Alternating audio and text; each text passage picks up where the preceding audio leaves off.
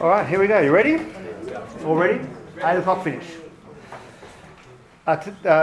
This message is about being a better friend to those who are suffering. This message is about being a better friend to those who are suffering. So let's pray. Father, give us insight and love for our friends, our family who are struggling with suffering. And we pray for the War family even now as we pray to you. We pray especially for our friends who struggle with you. Help us to sit with them, to offer compassion and faith, our faith, the one that comes through Jesus Christ our Lord. Amen. Amen. Empathy is so hot right now. There are books, lectures, podcasts on empathy. There is even, I discovered this week, an empathy museum in the UK. Ironically, it's quite small.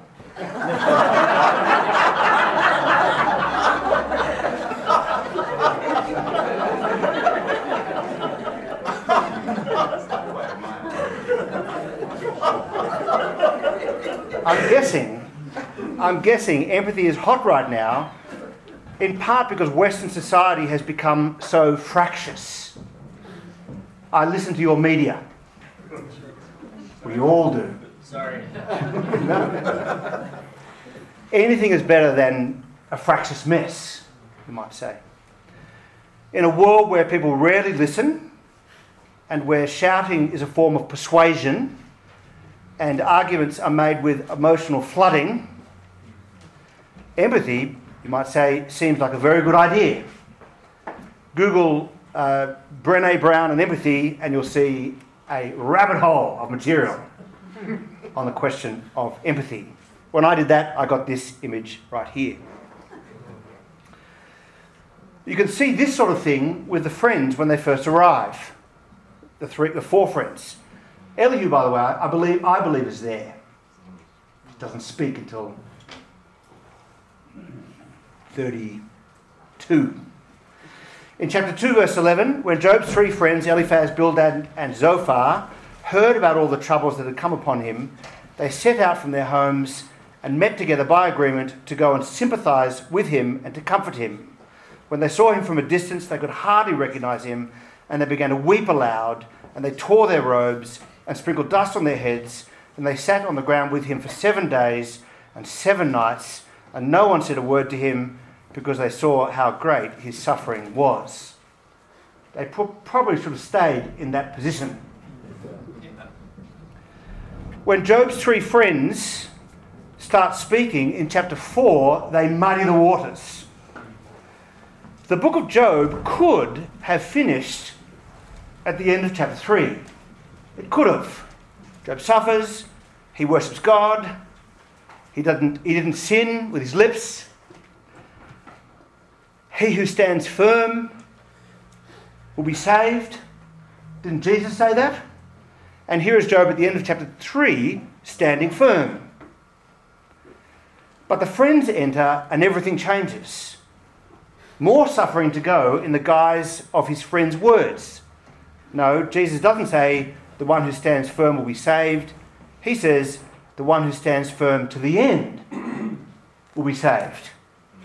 And Job makes it to the end through the muddy waters of his friends. It could be said that the three friends of Job and Elihu later needed more empathy. And while I contend that might be true, empathy surely is first base in what you could learn. There is, of course, so much more. The ancient book of Job is a book about suffering, yes, but it really is a book about God and wrestling with God. You too have suffered, if not now or in the past, you will in the future, and so have your friends. What were you like in that moment? And could you have done a better job? This message here is about sitting with your friends as you wrestle with God together. Today we're going to touch in and all over Job 4 through 28. So you'll need to have a Bible open and decide which passages you follow with me. Okay, you decide. The story, of course, we just heard, Job's a good man, fears God, shuns evil, loses everything in a tsunami of pain, but his life, he doesn't know why, so he sits down in dust and ashes. No rhyme, no reason, no method in the madness. It's like he and his friends sit down to the jigsaw puzzle of Job's life. And there are 5 of them around the table, and there's a table, it's got to be round. It's this, maybe Elihu arrives later and it's a card table. Who knows? But they sit down to a card table and they've got the jigsaw puzzle of Job's life in front of them, and Job says the pieces don't fit. The puzzle is faulty. But his friends say, actually, the puzzle does fit. It really does. You just have to make them fit. And we'll make them fit for you. You'll see that as you go along. The reader, of course, knows what neither Job nor his friends know or will ever find out. The reader is told in 1 and 2 that he suffers for a very, very specific reason, that this is a test, is that the right word? To see if Job fears God only for the things, the hedge. Take away the hedge, says Satan, and Job will do what everyone does. He'll curve in on self. He'll curse you, he'll curse God and die. But Job, of course, doesn't have access to this very, very specific reason, and so he prays and he agonizes, and in 3 through 37 he argues with his friends, Eliphaz, Bildad and Zophar, and later Elihu. In the end he wants God to show up, which God does it in a whirlwind in chapter 38. And in the end, as we heard a moment ago, Job does get up, and we're asking the question, can we get up too out of our dust and ashes? So 3 points to this evening. 1, what the miserable comforters argued in broad brushstrokes. Each have their nuance, and I'll bring out some nuance, and they develop as time goes on, but they basically make a single point. Secondly, what we learn, and thirdly, what Job prayed in the suffering. So firstly, what the miserable comforters argued. Have you got it? Yellow is where we're up to. That means if you're not off for about 2 minutes, you can sort of still know where we are. Okay, what the miserable comforters argued. 4 through 27 are long-winded conversations and prayers. Any of you who read it this week knows what I'm talking about. You're like, could this stop soon? Job, of course, was saying the same thing as you. The 3 friends in 4 through 27 are trying to help Job, or are they? They're trying to help Job and defend God in the same breath. In 3 rounds of dialogue that we'll touch in this evening. And I'm going to talk about Eliphaz, then Bildad, then Zophar, if you're writing notes in the booklet. Job sums up their words in chapter 19, verse 2. Chapter 19, verse 2. He said, how long will you torment me and break me in pieces with your words? You know, how long, O Lord? It's like, how long, Zophar? How long, Bildad? How long, Eliphaz? Will you break me into pieces with your words? In chapter 13, verse 4, he calls them worthless physicians. You've come to heal, with your scalpel, and it's just a bloody mess. The phrase, who needs enemies with friends like these, was made for Job. So firstly, Eliphaz and his spiritual experience. You can see that on your outline. Eliphaz says in chapter 4, verse 2, if someone ventures a word with you, will you be impatient? Do you mind if I say something? But who can keep from speaking? I have to speak. Eliphaz basically says to Job, look, at first glance, this is normal. What you're experiencing happens to all flesh. In 4 verse 19, he says, we all live in houses of clay. And we can all be crushed more readily than a moth. That could happen to any one of us. In chapter 4 verse 21, he says, in the end, the cords of our tent are pulled up. That's true for everybody. We'll all experience death. Sorry to break it to you. And we'll all pack up shop and return to the dust. That's all of us, Eliphaz says. That may be true, but for Job, Eliphaz reckons it must be something else. It must be something more. He believes that Job must be suffering because of such suffering. He must be suffering because he thinks he's sinless. Job must be suffering, Eliphaz reckons, because Job must think he's sinless. He claims that Job thinks that he's more righteous than God. Later he'll call Job a fool and tells him to appeal to God. You go and appeal to God and you'll find out what I'm saying is true, that you're a sinner. How does he know this? On what basis does he make this speech? And the answer is in 4 verse 12. It's from a mystical experience. He believes that God has given him a word. Look at 4 verse 12. Follow with me. A word was secretly brought to me. My ears caught a whisper of it. Amid disquieting dreams in the night, when deep sleep falls on people, fear and trembling seized me and made all my bones shake. A spirit glided past my face, and the hair on my body stood on end. The spirit, stopped. But I could not tell what it was. A form stood before my eyes, and I heard a crushed voice. Can a mortal be more righteous than God? Can even a strong man be more pure than his Maker? So I've heard God is correcting you. In chapter 5, verse 27, he concludes, we have examined this, and it is true, so hear it and apply it to yourself. Right, there's a full stop here. We discussed it, and the thing I just said is true, and so, you've heard the sermon, and it's time for a little self-application. The friends have all agreed, so buck up Job. Eliphaz is a mystic. You might call an early charismatic. But like many who claim to have such experiences, and importantly not all, like many who claim to have such experiences, they often claim an authority that isn't there. They claim that their experience is enough to impose what they think or they believe. A couple of things to note. First, he's not all wrong. We really are frail. But his speech doesn't apply in this very, very specific situation. It doesn't apply to Job. In chapter 6, this just riles Job up. He says, he responds, you guys are like a dry creek bed. There's nothing refreshing at all about you. Chapter 6, verse 24, teach me and I'll be quiet. Show me where I've been wrong.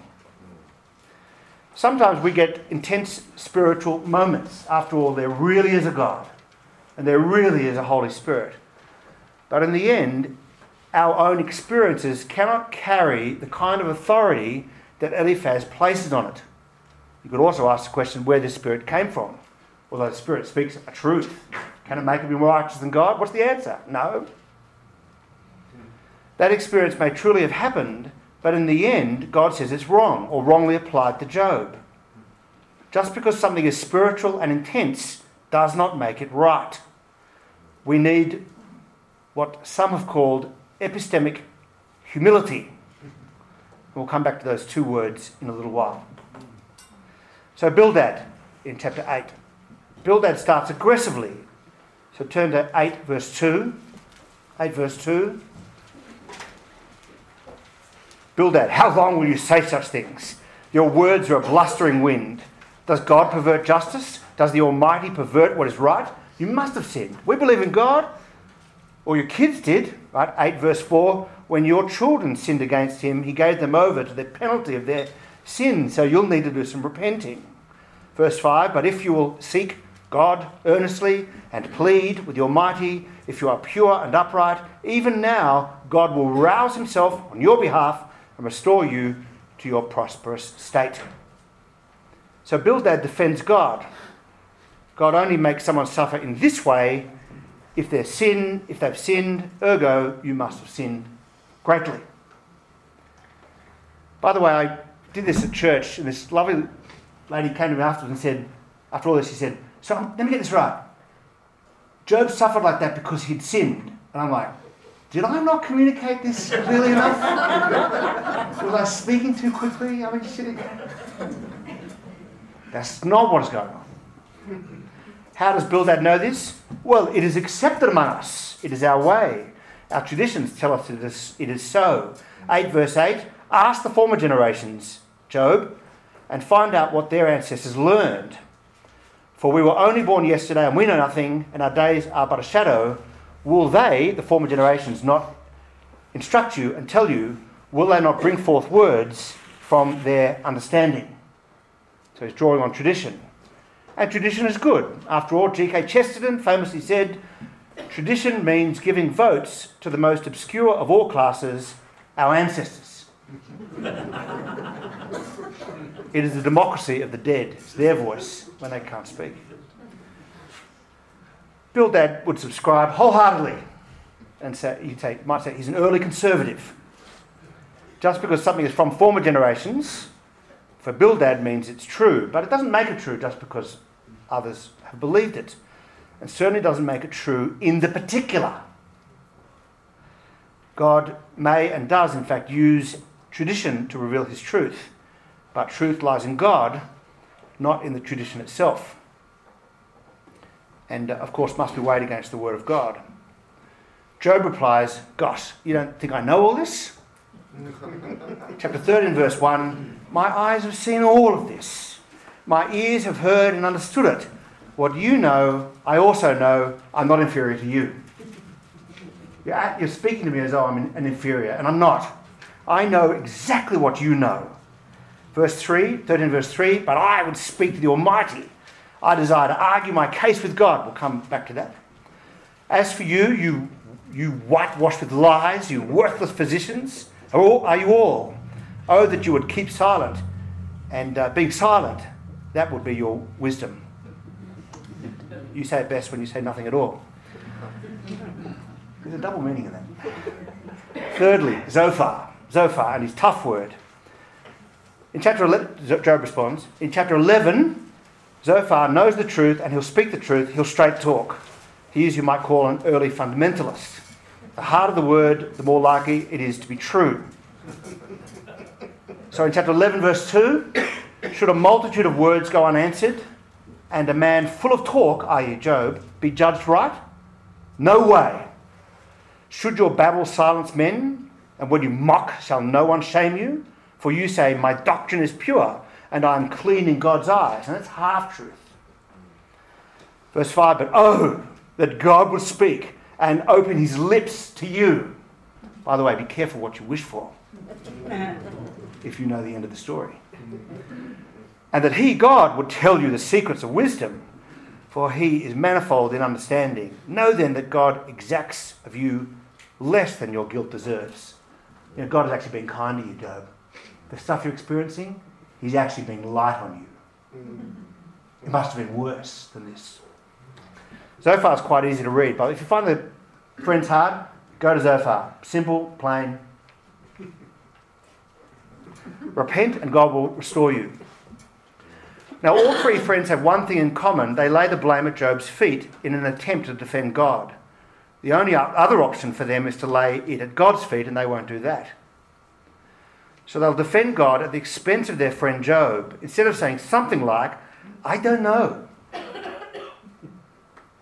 I don't know why you are suffering, Job, but stay strong. We're here.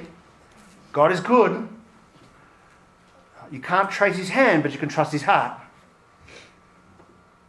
I read that somewhere. You like that? Say it clearly. With an American accent? Yeah. I should have put it up behind me. You can't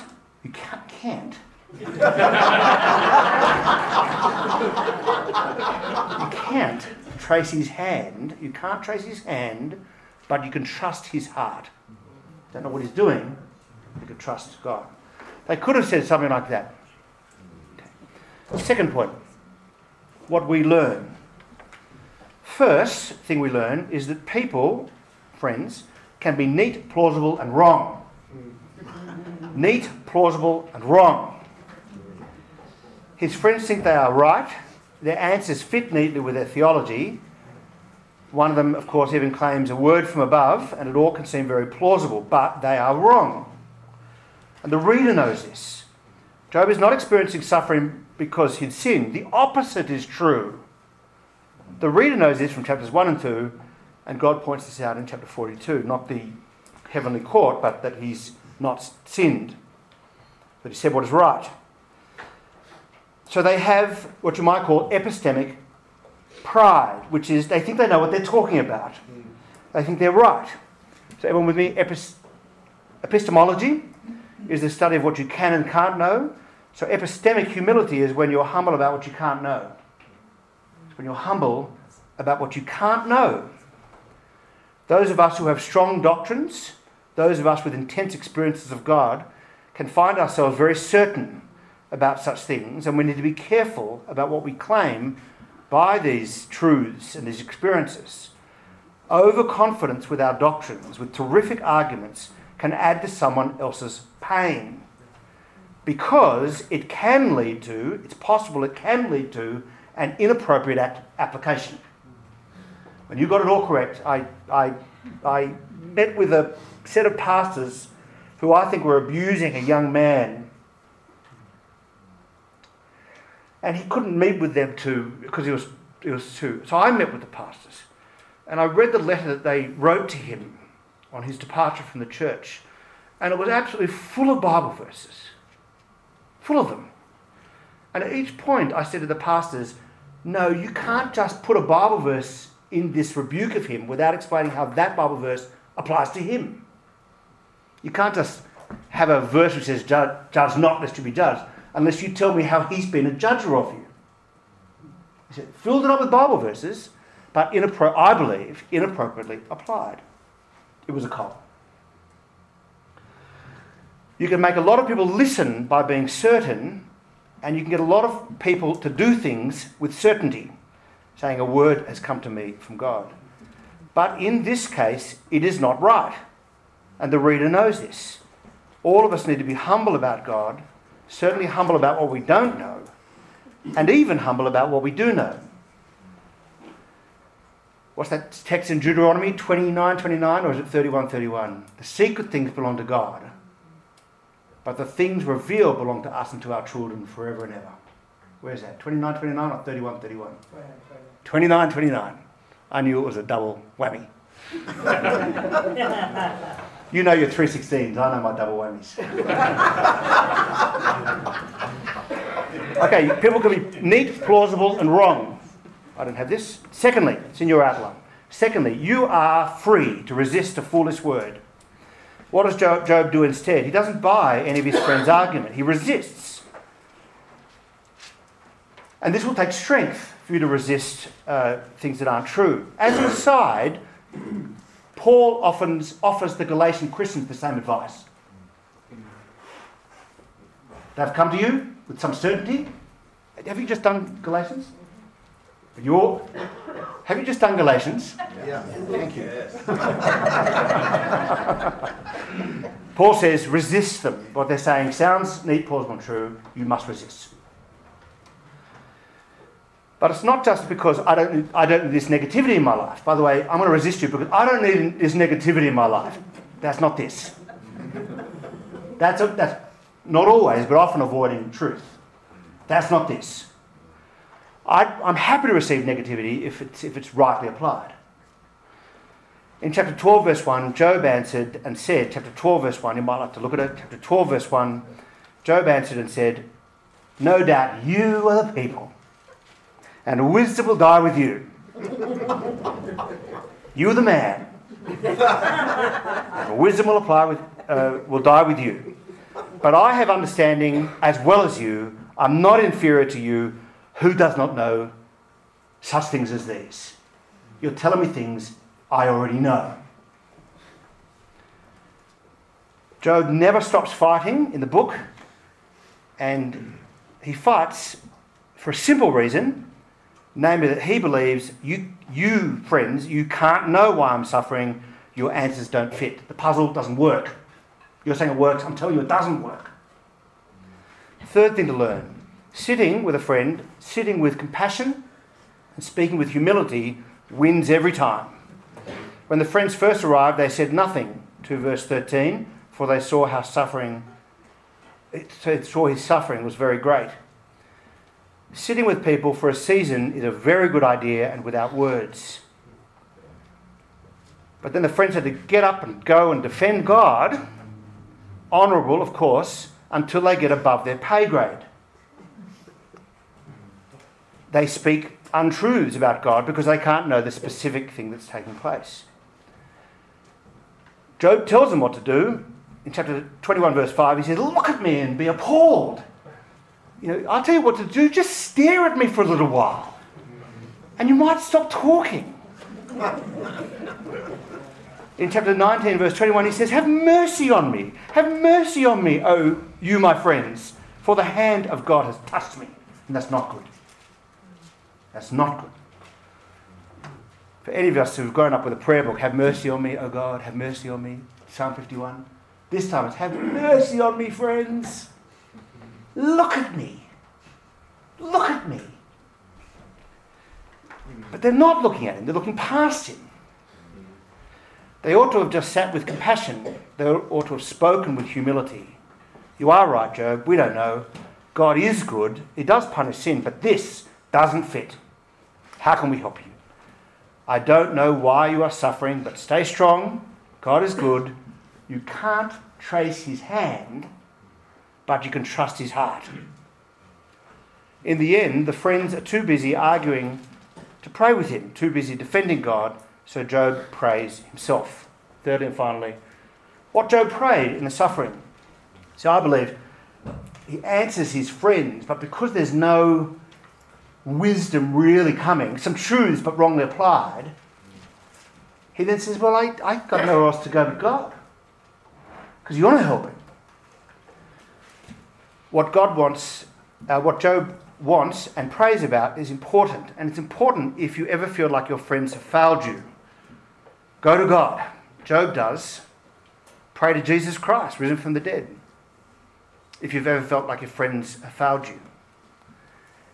In Job 15, verse 15, Jesus says on the eve of his own innocent death, he says, "Instead I've called," John 15:15, you have to look it up, John 15:15, "Instead I have called you friends, for everything that I learnt from my Father I have made known to you."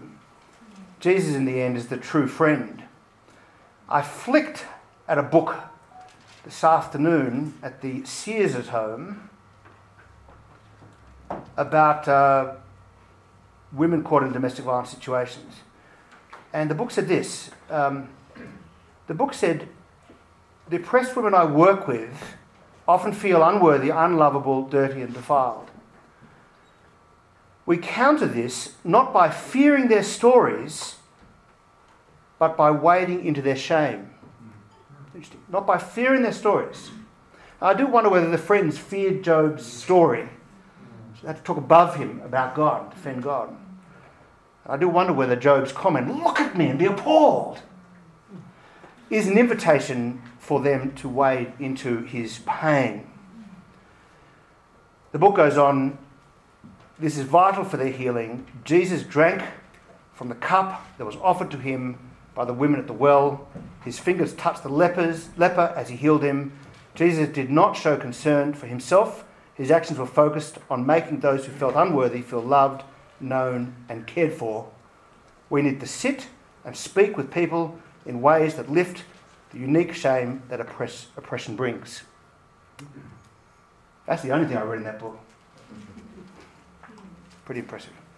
So, 4 things briefly. First, I need God to come. And that's the first thing Job prays about. What he prayed in the suffering. I need God to come. So flick to chapter 13 for me. Chapter 13, verse 3. Chapter 13, verse 3. If you want to, or if you're just happy to listen, that's fine. Chapter 13, verse 3. Job says, "But I would speak to the Almighty, and I desire to argue my case with God." I want God to turn up. Chapter 13, verse 20, a little bit further down. "Only grant me 2 things, then I will not hide myself from your face. Withdraw your hand far from me, and let not dread of you terrify me. Then call, and I will answer, or let me speak, and you reply to me. Withdraw your hand of suffering and pain, and show me your face, because all I can see is the hand." This is an early, talk to the hand. I mean, really, that's what it is. Because you can only see the hand and not the face. So take this away and I'll find something out about you, your face. He wants God's face there with him, for God to draw near to him in his dust and ashes, so he can find out how the pieces of the puzzle fit.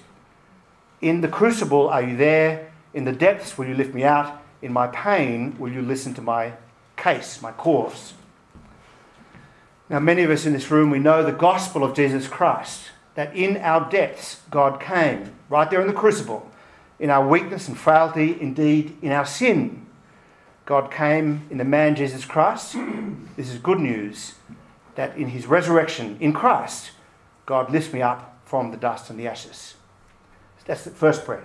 Second prayer is, I need an arbiter. I need someone to stand between me and God. Back to chapter 9. Chapter 9, verse 32. Chapter 9, verse 32. I wish that this were true, but it's not. I wish this were true, but it's not. 9, verse 32. God is not a mere mortal like me, that I might answer him, that we might confront each other in court. I wish I could confront God in a court. Verse 33, 9 verse 33, if only there was someone to mediate between us, someone to bring us together, someone to remove God's rod from me, so that his terror would frighten me no more, then I would speak up without fear of him. But as it stands with me, I cannot. I need an arbiter. I want someone to stand between me and God, someone to remove God's hand of apparent wrath, someone to take away the pain. You know the gospel of Jesus Christ, that when God came, he came in the man Jesus Christ as the mediator between me and my Father in heaven, to remove God's wrath from me by dying for me. This is good news, and it lifts me up from my dust and ashes. So I need God to come, and I need an arbiter. And third, I need resurrection hope. I need hope, but not just any hope, but resurrection hope. Just 2 weeks ago, I was sitting in a men's shed for our local community. And all these blokes are sort of sitting around, and they asked the question, what can you contribute to a men's shed? And one guy said, I build rocket ships. And the next guy said, I built the Hanging Gardens of Babylon. And the next guy said, you know, I can whip up a temple in 3 days. And, you know, they were all good men with... I said, I'm clergy. So that basically means I do nothing with my hands, you know. And I said, I deal in grace and hope. That's not true of Carey, by the way. I said, I deal with... I said, I deal in hope. And this guy said to me, oh, we all need a little bit of hope. And it wasn't appropriate in that room, but I will hopefully get a chance to say to him, when I said that, I didn't mean any hope. I meant a particular hope. Resurrection hope. You see, against all hope and in faith, Job says in 19 verse 25, he says, perhaps in anguish, I'm not sure if he has, I mean, it's certainty, but what kind of certainty is it? I don't know. But he says, I know that my Redeemer lives. And at the last, he will stand upon the earth. After my skin has been thus destroyed, yet in my flesh I shall see God. I believe it. Whom I shall see for myself, and my eyes shall behold, and not another, my eyes, and not another. Oh, how my heart faints within me. Even if I were to waste away here, I know that I'll see God in my flesh with my own eyes. And that hope leads him to stay standing and to be dignified in the suffering, to see a possibility that there is rhyme and reason, that there is method in the madness. Perhaps someday I'll be able to see how the puzzle fits. It was Handel's Messiah, of course, that took this extraordinary passage and set it to music in light of the gospel of Jesus Christ. That when God came in our depth as a mediator, Jesus Christ rose from the dead, and so that we can say, not just in anguish, but with confidence, I know that my Redeemer lives, and his name is Jesus Christ. Fourth and finally, I need wisdom from above in chapter 28. Now, chapter 28 is so important, and in dialogue with Carey, there was an iteration that had chapter 28 as its own message. But time is against us. Chapter 28 is so important. An interlude in the middle of Job, like a little breather.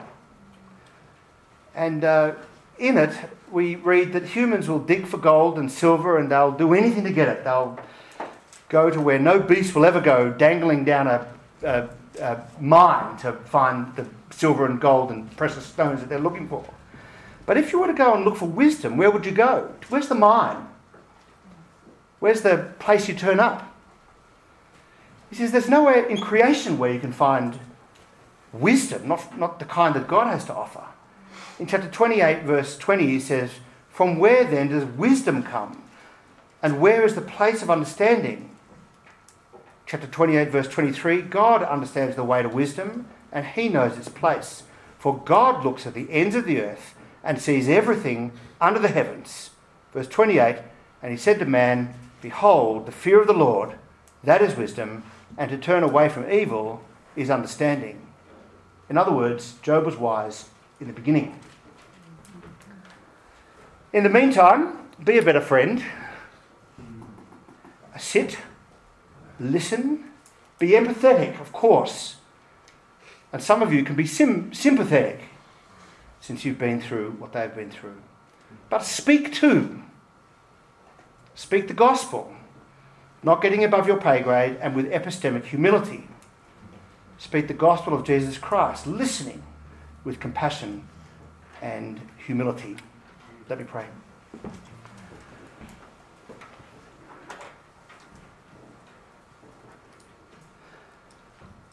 Father, when we see a friend suffer, it is not easy to look at them. We all know that experience of going to a funeral and not wanting to go because it's too hard to look. But we ask you that we will do what is required of us in that moment.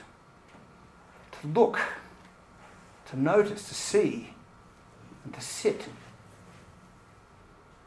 and to listen, and to care. And Father, we care about you and we care about your name in all the earth. You do too, and it's for this reason that you sent your Son to die, that your name may be hallowed in all the earth. But Father, may we never be found to defend you in a way that drives someone seeking you further into the dust and the ashes. May we speak the truth with humility and not in arrogance. Father, may we humble ourselves before your mighty hand that you may lift us up in due time. We pray this in Christ's name. Amen. Amen. 7 minutes. Comments or questions? Or disagreements, by the way. Or experiences. Experiences too. We're going to make sure that each person gets a chance. You got the first dibs if nobody else does. Off you go. Oh, okay. So why do you think the writer spends so much time on these tiresome arguments from the first? Yeah, right. Right, if I wrote the book, it'd be done in, I'd give it a generous 10. Oh, the question, by the way, is why spend so much time on it? Why spend so much time on the friends' arguments? I mean, it's a lot of chapters. And, it's not like I can smash out a first draft on a computer and then delete it. We're talking about expensive. You know what? I don't know the answer, except that the water gets muddier and muddier. I don't know if somebody else might have an answer to that. Because that's what people do. Okay. They keep talking. That's going to happen. Yeah. And that's what people do. They just talk across the top of issues and people because they don't have wisdom, so they speak across it. And maybe if it had been 3 chapters, we would not have learnt the profuse abundance of words. The feeling you got from it as you read it and just kept going and you thought, please just stop. Laura? That's what I was going to say is, one, it's Job's story, but also it's for us.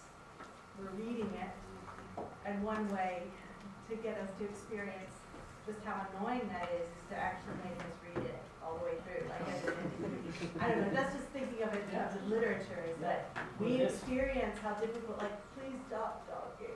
Yeah. But, in chapter 28, which is an interlude, in chapter 28, which is an interlude, where's wisdom to be found? It's not found in the land of the living, which is a really interesting concept. Well, it is. Go to university. That's where you find wisdom. And the answer is actually universities are just trying to parse the wisdom that comes from God in the first place, I believe. But I do wonder whether in chapter 28, when it says human beings will do anything to get wisdom, they'll dangle where no beast has gone, they'll invent lamps and devices and human ingenuity to mine and to get the gold and the silver. In other words, treasure has to be dug for. If it's easily granted, then it isn't. It isn't treasure. Yeah. I've never read Lord of the Rings because I can't get through the first 200 pages, right? And it's I've only heard that they're hard. And I wonder, it's hard not to believe that Tolkien was thinking, I'm only going to yield this treasure to the people who get through this description of the tree that goes for 6 pages. And if you're not interested in me getting through 6 pages of a description of a tree, then you won't have the joy of, Mordor being rings chucked into somewhere. Treasure has to be dug for. Hold on, Kent had something, Darren? Yeah, I got sidetracked by that. You're off with some rock monster, aren't you? Job is the earliest book of scripture that we have. So it's way before Genesis, it's way before the Pentateuch. So this is out there, and they've got no Bible. And so this has got to be a hot discussion for the people for decades and even centuries. They get it through. Yeah. And it's amazing, isn't it, that that thousands of years ago, and they had a sense of there should be order in the universe. Yeah. There must be a God, and they're just not like we're not like sheep who go, oh well, if I got grass and a hut and I bleated when my lamb was taken away from me, but then I got over it in half a day. We're just not like that. Right. Yeah. Russ. I don't remember who asked the question about the hedge. Was that you, Sean? Yeah. Can you, because I haven't stopped thinking about that question. Yeah, it was, what is it, Romans 8:28 or whatever, we're to be conformed to the image of Christ. That's our whole purpose for existence as Christians. We are to be conformed to the image of Christ. We are going to be like Christ. Kathy will tell me that hasn't happened much yet.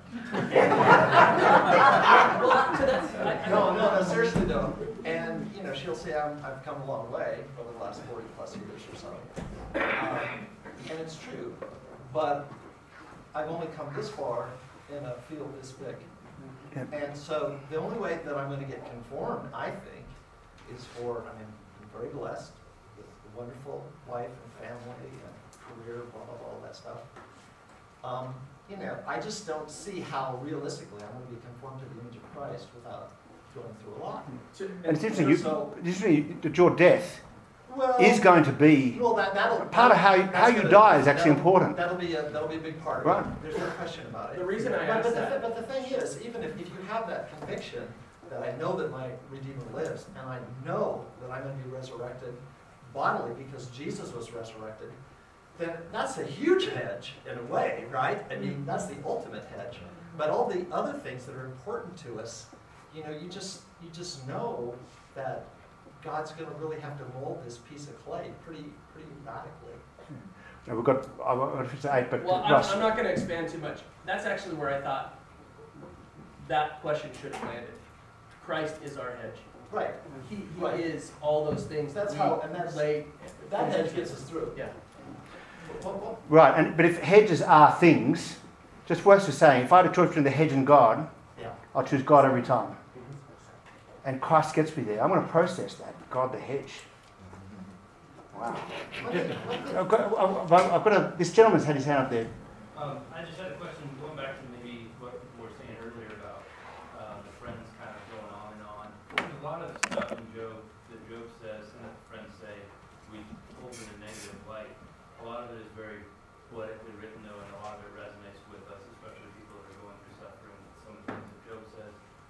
And even some of the things that the friends say are true. I think my Bible attributes a quote from the Apostle Paul to, even though it reads differently, maybe that's the original language, to something that one of the friends how do you approach that in terms of knowing, like, if overall we don't like, we have a negative view of friends, and even Job himself is rebuked by God, how do you approach the verses or the passages in Job that are true? Yeah. Yeah, there's plenty of them. Wait to get there. Well, Elihu, full of them. What's the rubric for kind of determining, this is trustworthy or that's, some garbage?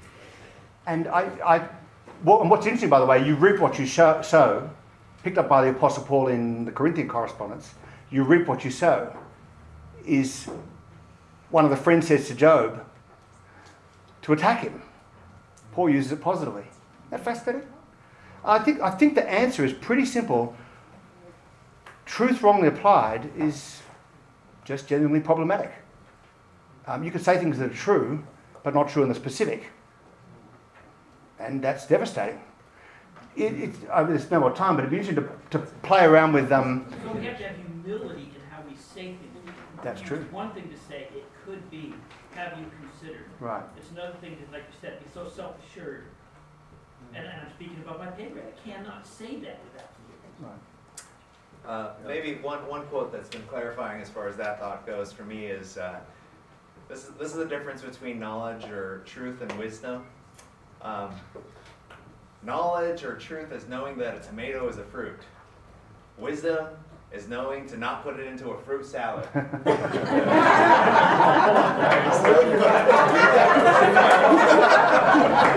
great. The application of truth, I think, has a lot. And an example of that, I think, is in 1 Corinthians, Romans 14 and 13 or 14 and the Corinthian correspondence about eating meat of the idols. You know the truth that the whole earth is God's and you can eat. You know the truth, but by eating you might cause your brother to sin.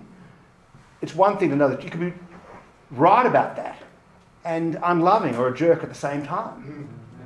And I think that's something going on here. There's a lot. Elihu's speech prefigures God's words, like not a mirror, but a setting up. But he still says, you're in the wrong, Job. You must be. It's as simple as that, by the way. The other way to put it is, they want to draw a hard line, not a dotted line. What's the opposite of a dotted line? A solid line. They want to draw a solid line between the suffering that Job is experiencing and the sin. But they could have drawn a dotted one, which is maybe. Who sinned, John 9? This man or his parents, that he was born blind. And there's another circumstance where you can't know the specific. Because Jesus says, I know the specific. The specific is that this man was born blind so that you'd see the glory of God. And that's not true of all blind people, and not all blind people experience the miracle of healing. It is true of this blind man that you would see the glory of God. In other words, they were drawing a hard line. Who sinned, this man or his parents? I mean, they gave two options, right? One equal two. But, but there was a dotted line there that Jesus says, I can tell you what's going on here, because I know. We've got like hands everywhere. Kerry, do you want to come and moderate this? What do you want me to do? Well, get Andrew over on the right. He's over there for a while. Andrew, sorry, peripheral vision. Mine's just a quick comment. I think one of the reasons why I want to get through the Friends while I'm reading it is because it reveals my heart. I think it reveals my tendency as a person, as Proverbs warns us, not to lean on my own wisdom and understanding. Yeah. And I think my tendency is to say, especially when you have friends or people around you who are mourning and suffering, and they're asking questions or they're venting and they're processing in our sinful nature as we do, well, I have the right theology. Here it is. And I apply it in that moment without, like you were saying, listening and being, gentle. And so I think that's why I'm always like, stop talking because you're revealing my heart in this moment. So. Amen. I've got Sean here. Kerry, what do you want me to do? So just actually go over to Trevor. Trevor? I just noticed how in chapter 3 it mentions how the friends sat with him in Athens and looked at him for 7 days. And then what kind of broke that was him cursing in curse. And I was just curious, because we're talking about how they were talking a lot, but I feel like we kind of just zoomed over the fact that they did in fact just sit with him for 7 days in silence. And so I was just curious as if you had any thoughts on like why that shift happened once Job broke the silence, or if they were just waiting for him to break it, or... And the text doesn't say, does it? Unless anybody show me otherwise. So you don't know. You get a sense that you do know that they sat with him because they saw how suffering his great was. So they didn't look at him. They saw how appalling it was. He speaks, and they respond to that by saying, "I've got to start talking." And there's another point where they talk about, Elihu talks about being bottled up inside. I have to start talking. So there's a possibility that for 7 days they sat in silence, and that's good. But in that time, they're doing a lot of thinking about the thing they're about to say.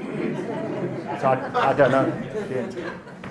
We need to wrap up just because we have childcare going on. So kids need to get to bed. So thank you, Justin.